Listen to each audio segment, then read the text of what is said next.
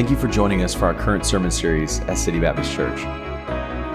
We are so thankful that you would choose to grow in your faith with us. And if there's anything we can do for you, we would love to hear from you through our website or social media accounts.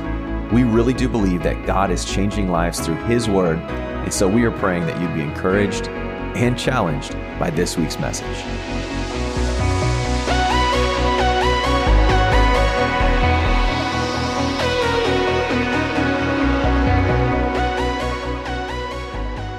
And as was already mentioned today, we're going to be getting back into our series after a week off for our missions weekend. And we'll continue our series in 2 Peter called All We Need.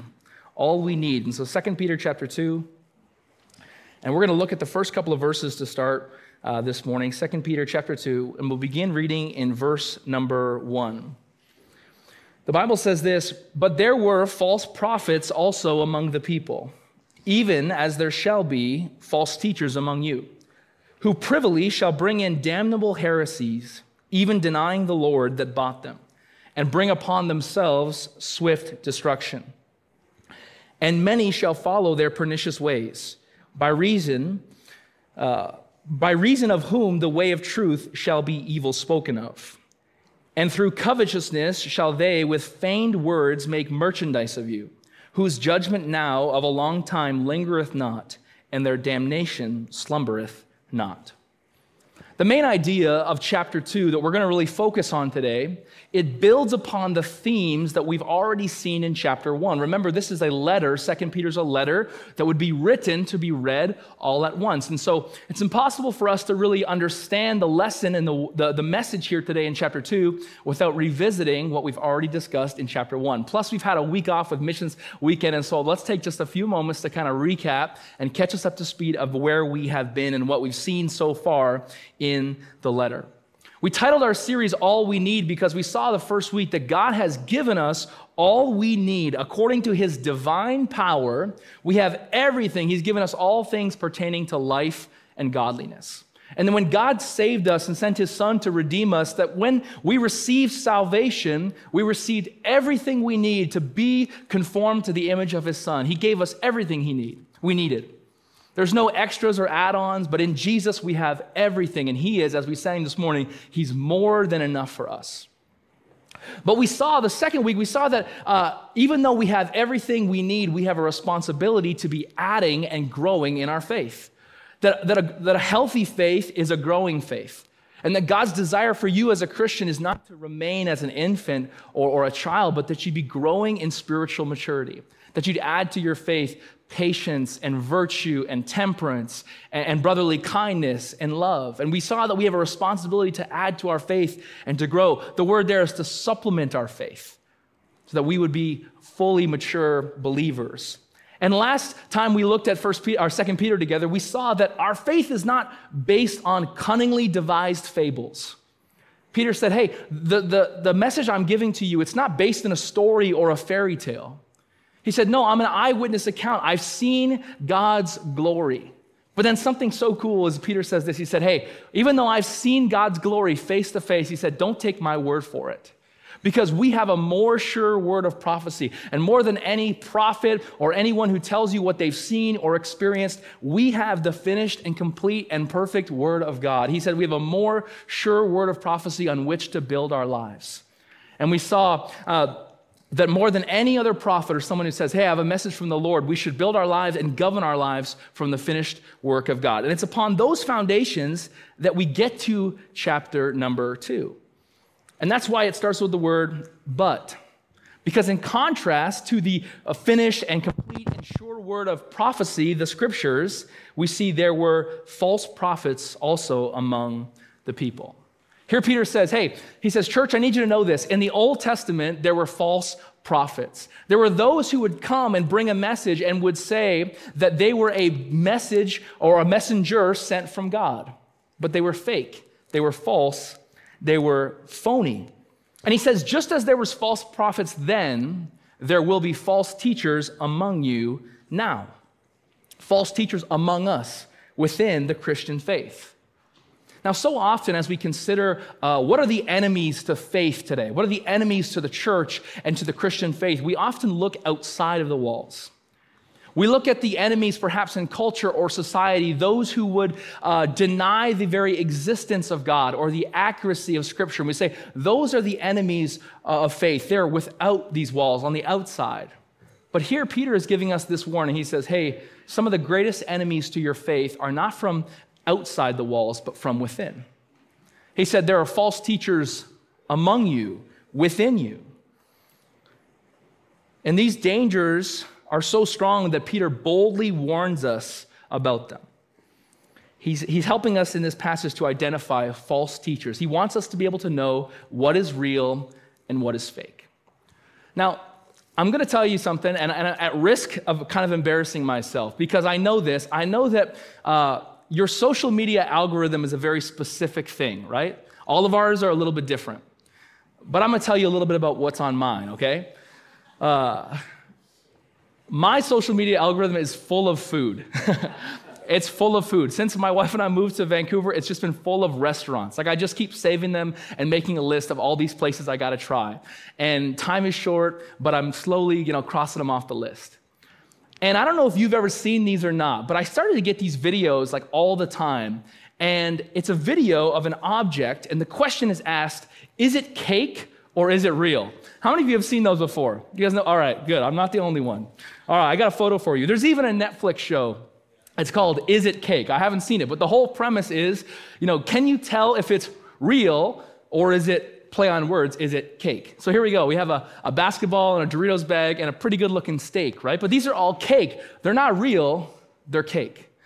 And I'll be honest, I watch these videos and like 80% of the time I'm like, it's real. And then there's that knife goes right through it, right? I'm like, how is that cake? I never get it right.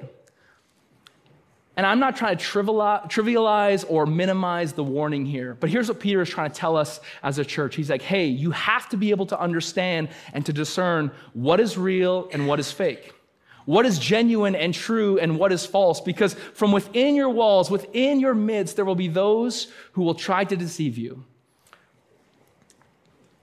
Not everyone who calls himself a Christian, not everyone who calls themselves a teacher is true or to be trusted. One of Satan's greatest tactics in your life will be to confuse you and to deceive you, to infiltrate from within and to pull you away slowly from the truth that sets us free. He wants to entangle you with lies and deceptions and slowly and carefully pull you away from the truth. And it's something that all of us need to understand and need to be aware of. And so this morning, we're going to look at 4 warnings. 4 warnings from the text that Peter gives us as he sounds the trumpet about the reality of false teachers in our midst. And so let's look number 1 together this morning. I want you to see when it comes to false teachers, their method is deception. Their method is deception. Look at verse 1 again with me. He says, there were false prophets among the people, even as there shall be false teachers among you, who privily shall bring in damnable heresies, even denying the Lord that bought them. Notice that phrase, who privily or privately shall bring in. It's one Greek word, and it's translated here in the Bible, but here's what it really means. It means to introduce quietly or introduce secretly. We have to be aware of false teachers because their methods are not obvious or overt. They're quiet and secretive. Perhaps you've heard it said this, that the best lies have an element of truth, right? The best lies, the most convincing lies have an element of truth. And the same is true when it comes to false teaching. The best and most convincing false teaching have an element of truth. They're not overt, they're not obvious, they're subtle and they're quiet, they're secret. And I believe that this message about being careful of who we allow to influence us and who we allow to speak truth into our lives. This is a message that I think is even more applicable to us today than it was to the church here in Peter's day. And here's why I believe this. This is my opinion, but this is why I believe it. Because in Peter's day, if someone was to come in to introduce false teaching in the church, they'd have to physically walk in the doors. They'd have to be platformed by the church leaders. I mean, they have to actually be there physically. But today, you guys know this, chances are that false teaching will not infiltrate this church in these walls. But it'll infiltrate the minds of the family of this church through our phones, through the podcasts we listen to, through the videos that we watch, through the sermons that we look at on YouTube. That's how false teaching will infiltrate our church. Through Instagram reels. And I'm not being silly. That's how it will come today, most likely. Now, we have access today to like almost literally every preacher everywhere, like all of their sermons. It's a gift, really, that the church has never had in any other time of history. You know, just recently I was talking to someone in our church, and they told me how at a time when they were really discouraged and in a difficult time, how God brought some specific videos to their timeline to encourage them and to speak truth into their life, and how God used that in an incredible way in their life through social media. Man, what a gift. What a blessing. But with that great blessing and opportunity comes a great responsibility to be careful of who you're allowing to speak into your life. Because here's the truth, that even if you don't go looking for false teaching, it's going to come looking for you. It'll show up whether you follow it or not, whether you search for it or not. It will come to you, and you must be prepared on how to handle it and how to identify it. It's dangerous because anybody can sound biblically solid in a 45-second clip. Anybody. And oftentimes, that's how we get pulled in. At first glance, things seem solid and convincing and accurate. I myself have had introductions to preachers or teachers online through little clips and thought, oh, that's really good. And I've become convinced of their ministry until the more I listened and the more I heard, I understood that there were some things that were really off according to the scriptures. It takes some time and it takes some discernment. The Bible tells us here that they're going to bring in heresies. You know what the word heresies means? It means this: that which is chosen or to make a choice. That's what heresies means, which means it's a false teaching, a false belief that we choose to hold. False doctrines or heretical doctrines are ones that are handpicked and chosen. Choosing what pieces of the truth you want to believe and what pieces of the truth you want to throw out. It's a worldly philosophy that we see everywhere today. Choosing your own version of the truth, taking aspects of the Bible and the message and the teachings of Jesus that you don't sit well with you, and saying, well, I'll take the parts that I like and I'll throw out the parts that I don't. That's literally the definition of heresy. It makes self as the standard for what is good and what is true and what is objective. And that is a dangerous thing to do in our lives, to make ourselves the standard of what is true. Beware of those who will influence you to pick and to choose different parts of Scripture to obey and to hold to, and different parts to discard and to dispose of. Beware of that teaching. It's dangerous. It's heresy. It leads to a scary place. It can lead you to a place you never thought you'd go. And here in our text, it led to those false teachers who denied the Lord and who bought them and bring upon themselves a swift destruction. Though they were in the church and looked the part, the teaching led them to a place where they actually denied the lordship of Jesus. Yeah, he was a good guy. He was a good teacher. Maybe his way is, a better way of living, but they actually denied him as Lord, which means they can excuse themselves and they don't have to follow his teachings and obey his word, and they can live and do whatever they want because he's a good guy. Yeah, he's a good teacher. There's good things in the Bible, but he's not the Lord who gave himself for us. That's a dangerous theology, and we need to beware. Because when it comes to false teachers, their method is deception. But I want you to notice, number 2, that they have many disciples. Look at verse number 2. It says, and many shall follow their pernicious ways, by reason of whom the way of truth shall be evil spoken of. I want you to get this. We see a very important lesson and a warning from Peter here. A following does not equal faithfulness. A large following does not equal faithfulness. Popularity does not equal biblical or doctrinal purity. Just because somebody has a large platform and a large level of influence does not mean that there's someone who we should trust and listen and allow to influence us. Jesus taught us this lesson in Matthew chapter 7. I want you to notice this passage with me. Matthew chapter 7 and verse 13, the Bible says this, enter ye in at the strait gate. For wide is the gate, and broad is the way that leadeth to destruction. And many there be which go in thereat. Because strait is the gate, And narrow is the way which leadeth unto life, and few there be that find it. Now listen to this. Beware of false prophets, which come unto you in sheep's clothing, but inwardly they are ravening wolves. Ye shall know them by their fruits. Often it is those who have the greatest following or influence or celebrity who are lifted up in their own pride and believe that they themselves are above their own teachings. And many times, unfortunately, we've seen this pattern repeated time and time and time again, very recently even. That these teachers and these preachers that have a large influence and a large following, they fall and they fail. And when they do, their platform leads to the crippling and discouraging of the faith of thousands. The doubt and the deconstruction of many people who once called themselves a believer because of this teaching. You notice what the scripture says there? It says, by reason of whom the way of truth shall be evil spoken of. This kind of false teacher brings a mark, a bad reputation or a testimony on the name and the reputation of Jesus Christ. Because they have a large following, but they're not faithful to the word or faithful to the scriptures. And we must know this, that a large following doesn't mean they're faithful. You say, well, there's 2.7 million people who follow them. I mean, someone has to notice. Beware of that. Jesus said, broad is the path that leads to destruction, but narrow is the gate that leads to life. Few there be that find it. Now look, I'm not arguing that every large church or every large ministry, every pastor of a larger church is a false teacher. I'm not saying that.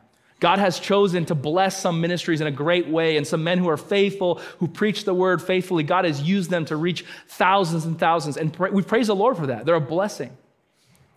But it's a warning to us as believers to be careful to say, hey, just because there's a following, just because there's a crowd, doesn't mean that's someone I'm going to necessarily allow to influence me and my beliefs. I want you to see with me the third thing when it comes to false teachers. Their motive is desire. Look at verse number 3 with me. The Bible says this, and through covetousness shall they with feigned words make merchandise of you. Through covetousness. The motivation of false teachers is selfish desire. It's a desire to have more. They want the fact that you follow their teachings, they want to turn it into a sale. They want to turn you into a number or profit. That's the heart desire behind false teaching.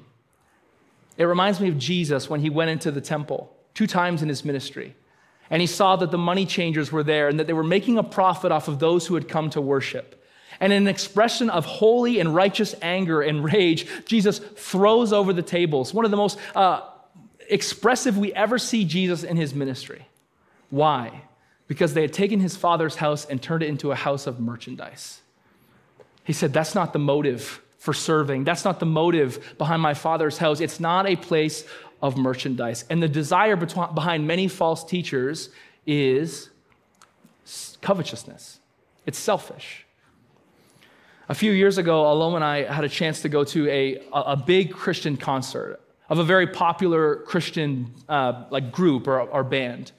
What we didn't know is that in the middle of the concert, there was going to be a preacher who was going to preach for a few minutes. We didn't know that. And I remember there's probably close to, maybe 3,000 or 4,000 people there. I remember they announced the name of this preacher, and he kind of walked out on the stage to this screams and fanfare and lights, and he came out and everyone was kind of hanging on every word. And he's a gifted communicator. There's no doubt about it.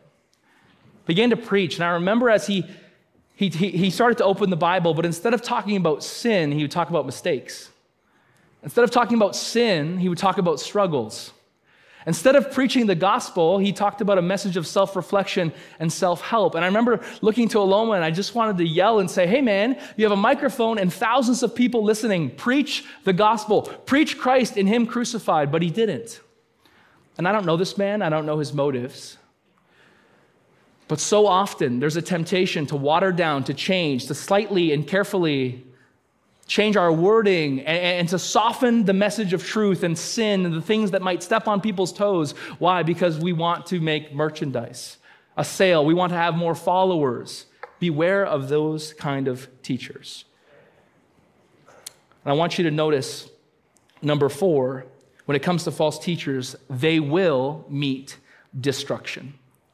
They will meet destruction. Let's look at verse number 4 together. We'll read it together, kind of a lengthy passage here. Look at 2 Peter chapter 2 and verse number 4.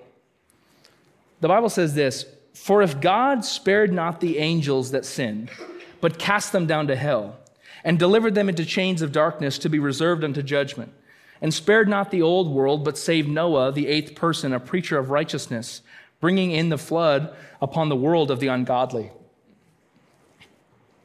and turning the cities of Sodom and Gomorrah into ashes, condemned them with an overthrow, making them an example unto those that after should live ungodly. And delivered just Lot, vexed with the filthy conversation of the wicked. For that righteous man dwelling among them, and seeing and hearing, vexed his righteous soul from day to day with their unlawful deeds." Now listen to this. "The Lord knoweth how to deliver the godly out of temptations, and to reserve the unjust unto the day of judgment to be punished." At the end of verse 1, at the end of verse 3, we see this idea emphasized that the destruction of false teachers will be swift. It's imminent. It's coming. And sometimes if we're not careful, we can look at the influence that these false teachers have, and we can look at seemingly the freedom they have to deceive many and say, "God, are you noticing? God, are you listening? God, are you watching what's going on?" And we can maybe start to question whether or not God is ever going to bring these teachers to judgment. Why are they having success? Why are they having freedom? And here Peter is really attacking this mindset, and he's reminding us, he says, hey, they may have a crowd, they may have a following, but I promise you, they will meet their destruction. And there's a few specific examples that he's going to use here, and they kind of open up a lot of theological debates and discussions, and we don't have time to really fully get into all of them, but I don't want you to lose the big idea in this passage. Here's the big idea. It's really verse number 9. The big idea is this: God knows how to bring justice to the ungodly, and he knows how to deliver the godly. We sang this morning that God is our deliverer. He will deliver us. And God knows how to deliver his people in the midst of judgment while still holding accountable those who need to be held accountable, those who are ungodly.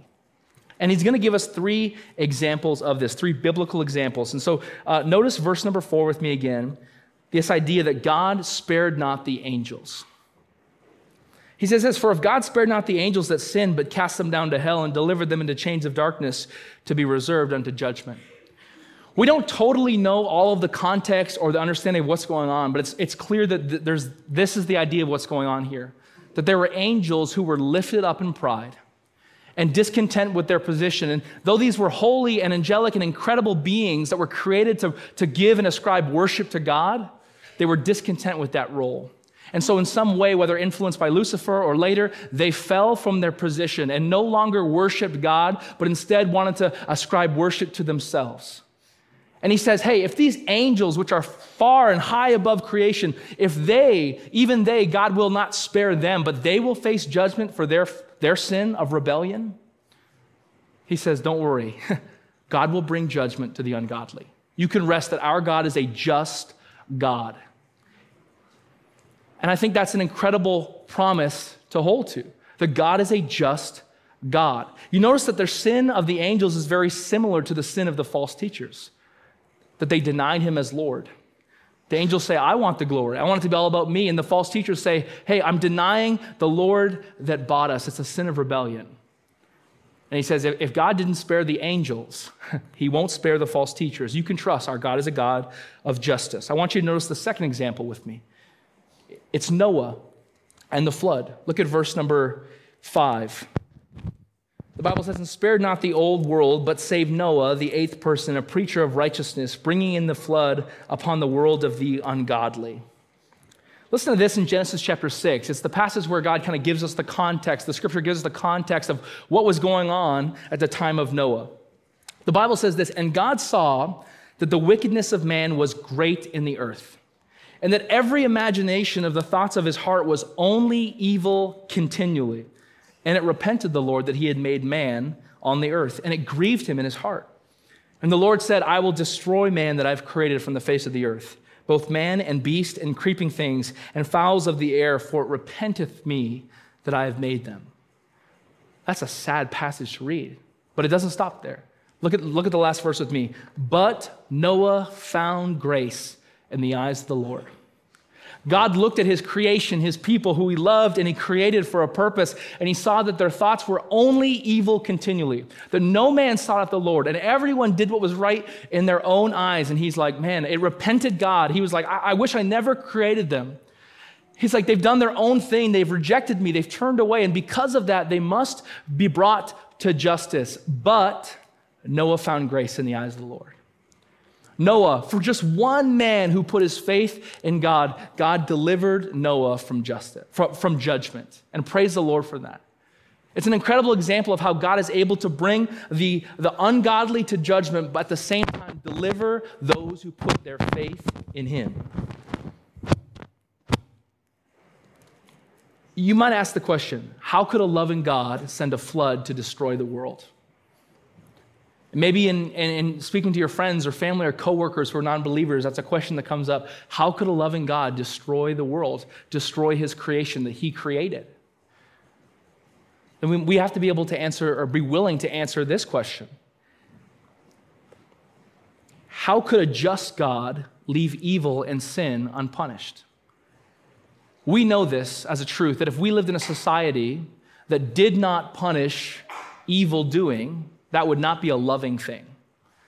To allow people to do whatever they want with no consequences for their actions, it's not a just or a loving thing. So God is a God of complete love, yes, but he's also a God of complete justice. And in his love and his justice, he cannot allow sin to go unpunished. But he loved us so much that though he brings sin to judgment, he also provides a way of deliverance. And so Noah, who put his faith in him, found deliverance in God through a boat. And though everyone cursed God and everyone did what they wanted to do, Noah and his family built a boat. And Noah put his faith in God, and God delivered him from an evil and a wicked society. I want you to notice the third example with me. Noah, we saw the angels, and now we're going to see the cities of Sodom and Gomorrah. Look at verse number 6 with me. The Bible says this, and turning the cities of Sodom and Gomorrah into ashes, condemned them with an overthrow, making them an example unto those that after should live ungodly. The cities of Sodom and Gomorrah were powerful city centers. They were the hubs of trade and commerce of the day. And even though they were great in the eyes of the land, they were wicked in the eyes of the Lord. We know this. The Bible tells us this in Genesis chapter 13. It says, but the men of Sodom were wicked and sinners before the Lord exceedingly. And so everyone would look at Sodom and see these incredibly rich and wealthy and successful cities, but God looked at them and said they are exceedingly great sinners. The story of Lot and his time in Sodom can be found in Genesis, and specifically Genesis chapter 19. The passage displays what specifically the sin of Sodom and Gomorrah was, why God looked at them and said that they were wicked and sinners before him. It was a sin of rebellion, a sin of choosing what was right in their own eyes and rejecting the natural created order of God. They lived lives of sexual immorality, engaging in sexual relationships outside of marriage. They chose to follow their own desires and their own hearts instead of following the Lord. They did what they felt was right, and it led to them engaging in sins of homosexuality and adultery. And God did not allow this sin to go unpunished. Genesis chapter 19, verse 24, the Bible says, then the Lord rained upon Sodom and Gomorrah brimstone and fire from the Lord out of heaven. He reduced these powerful cities to a pile of ash because of their sin. Because our God is a just God who does not allow sin to go unpunished. But look at verses 7 and 8 with me again.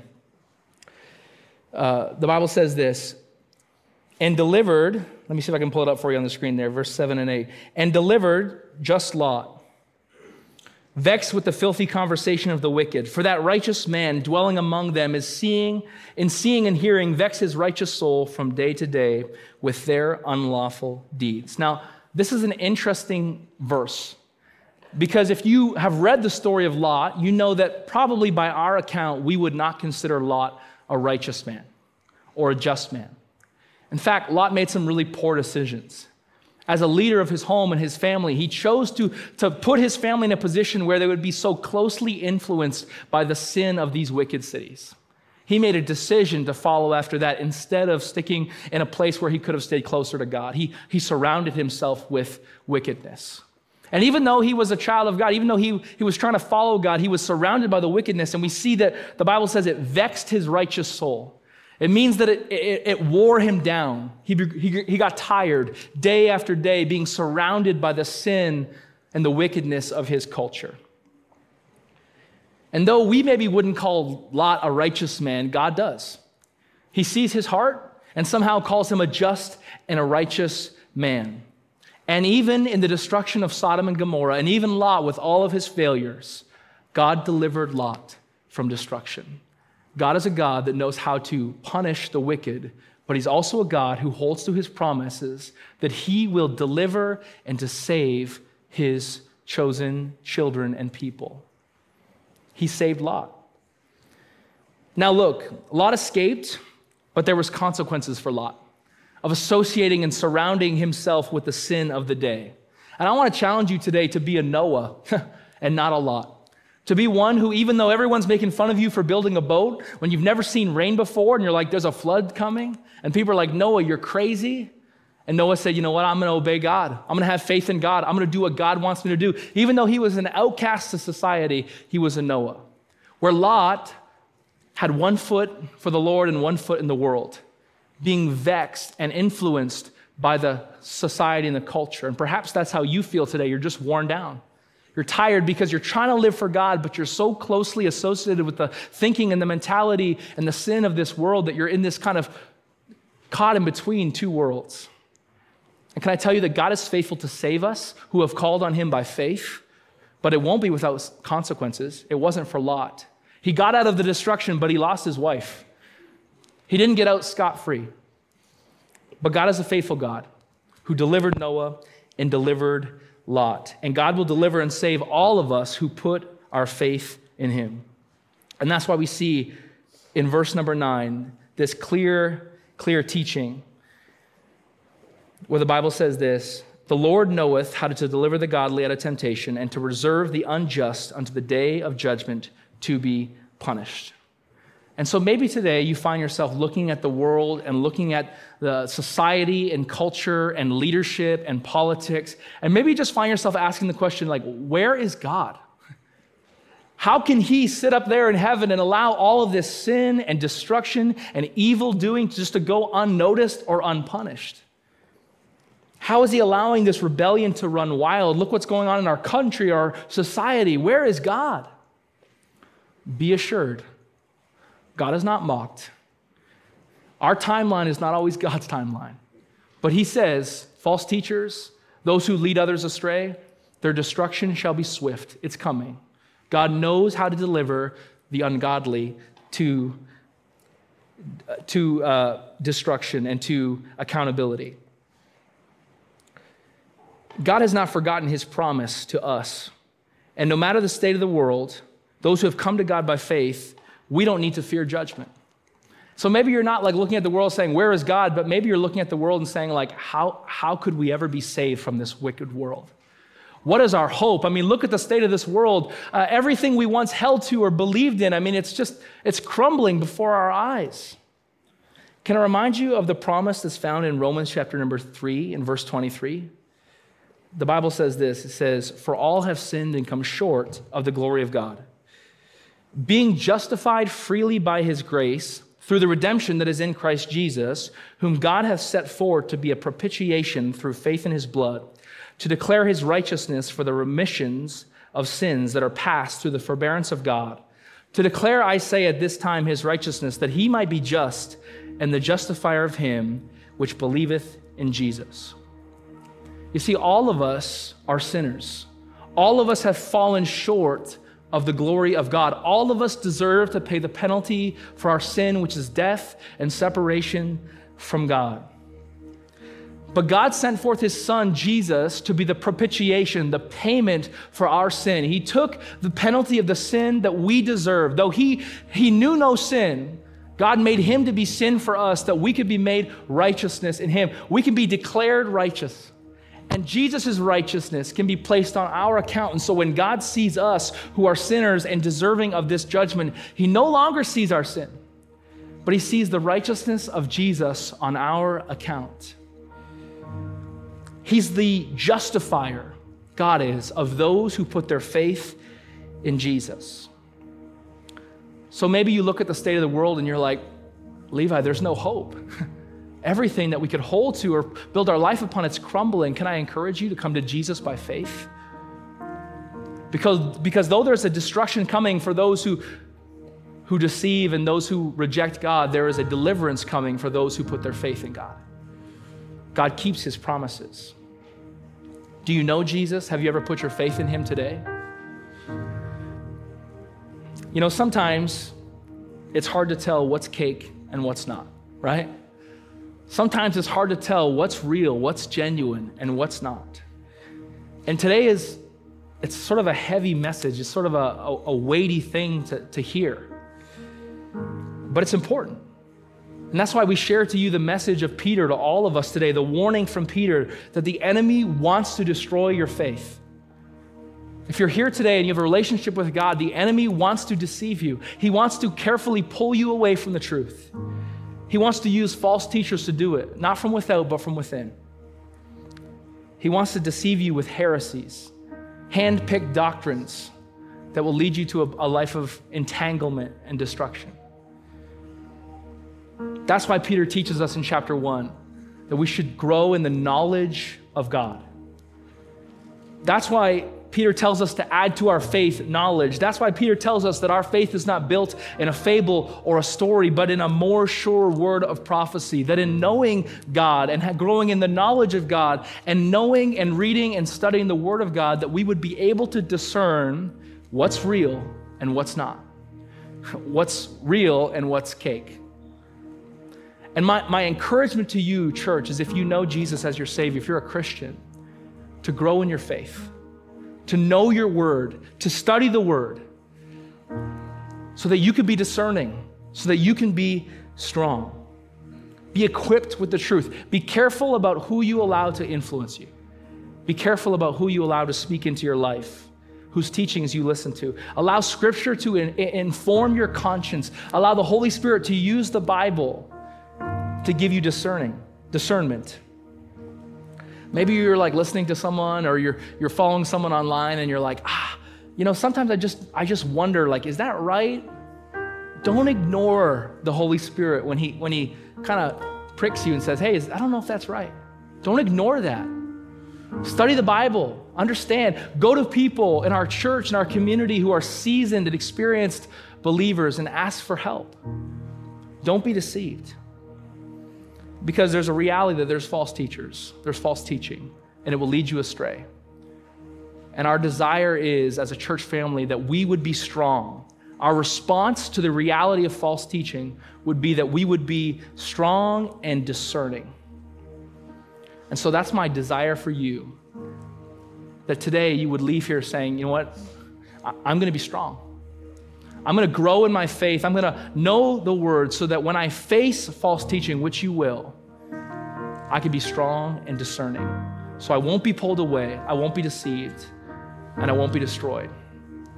That's the message from Peter today. And as God speaks to your heart, I hope that you will make a decision today to say, hey, I'm going to be strong. I won't be deceived because there is an enemy at work. Let's have our heads bowed and our eyes closed.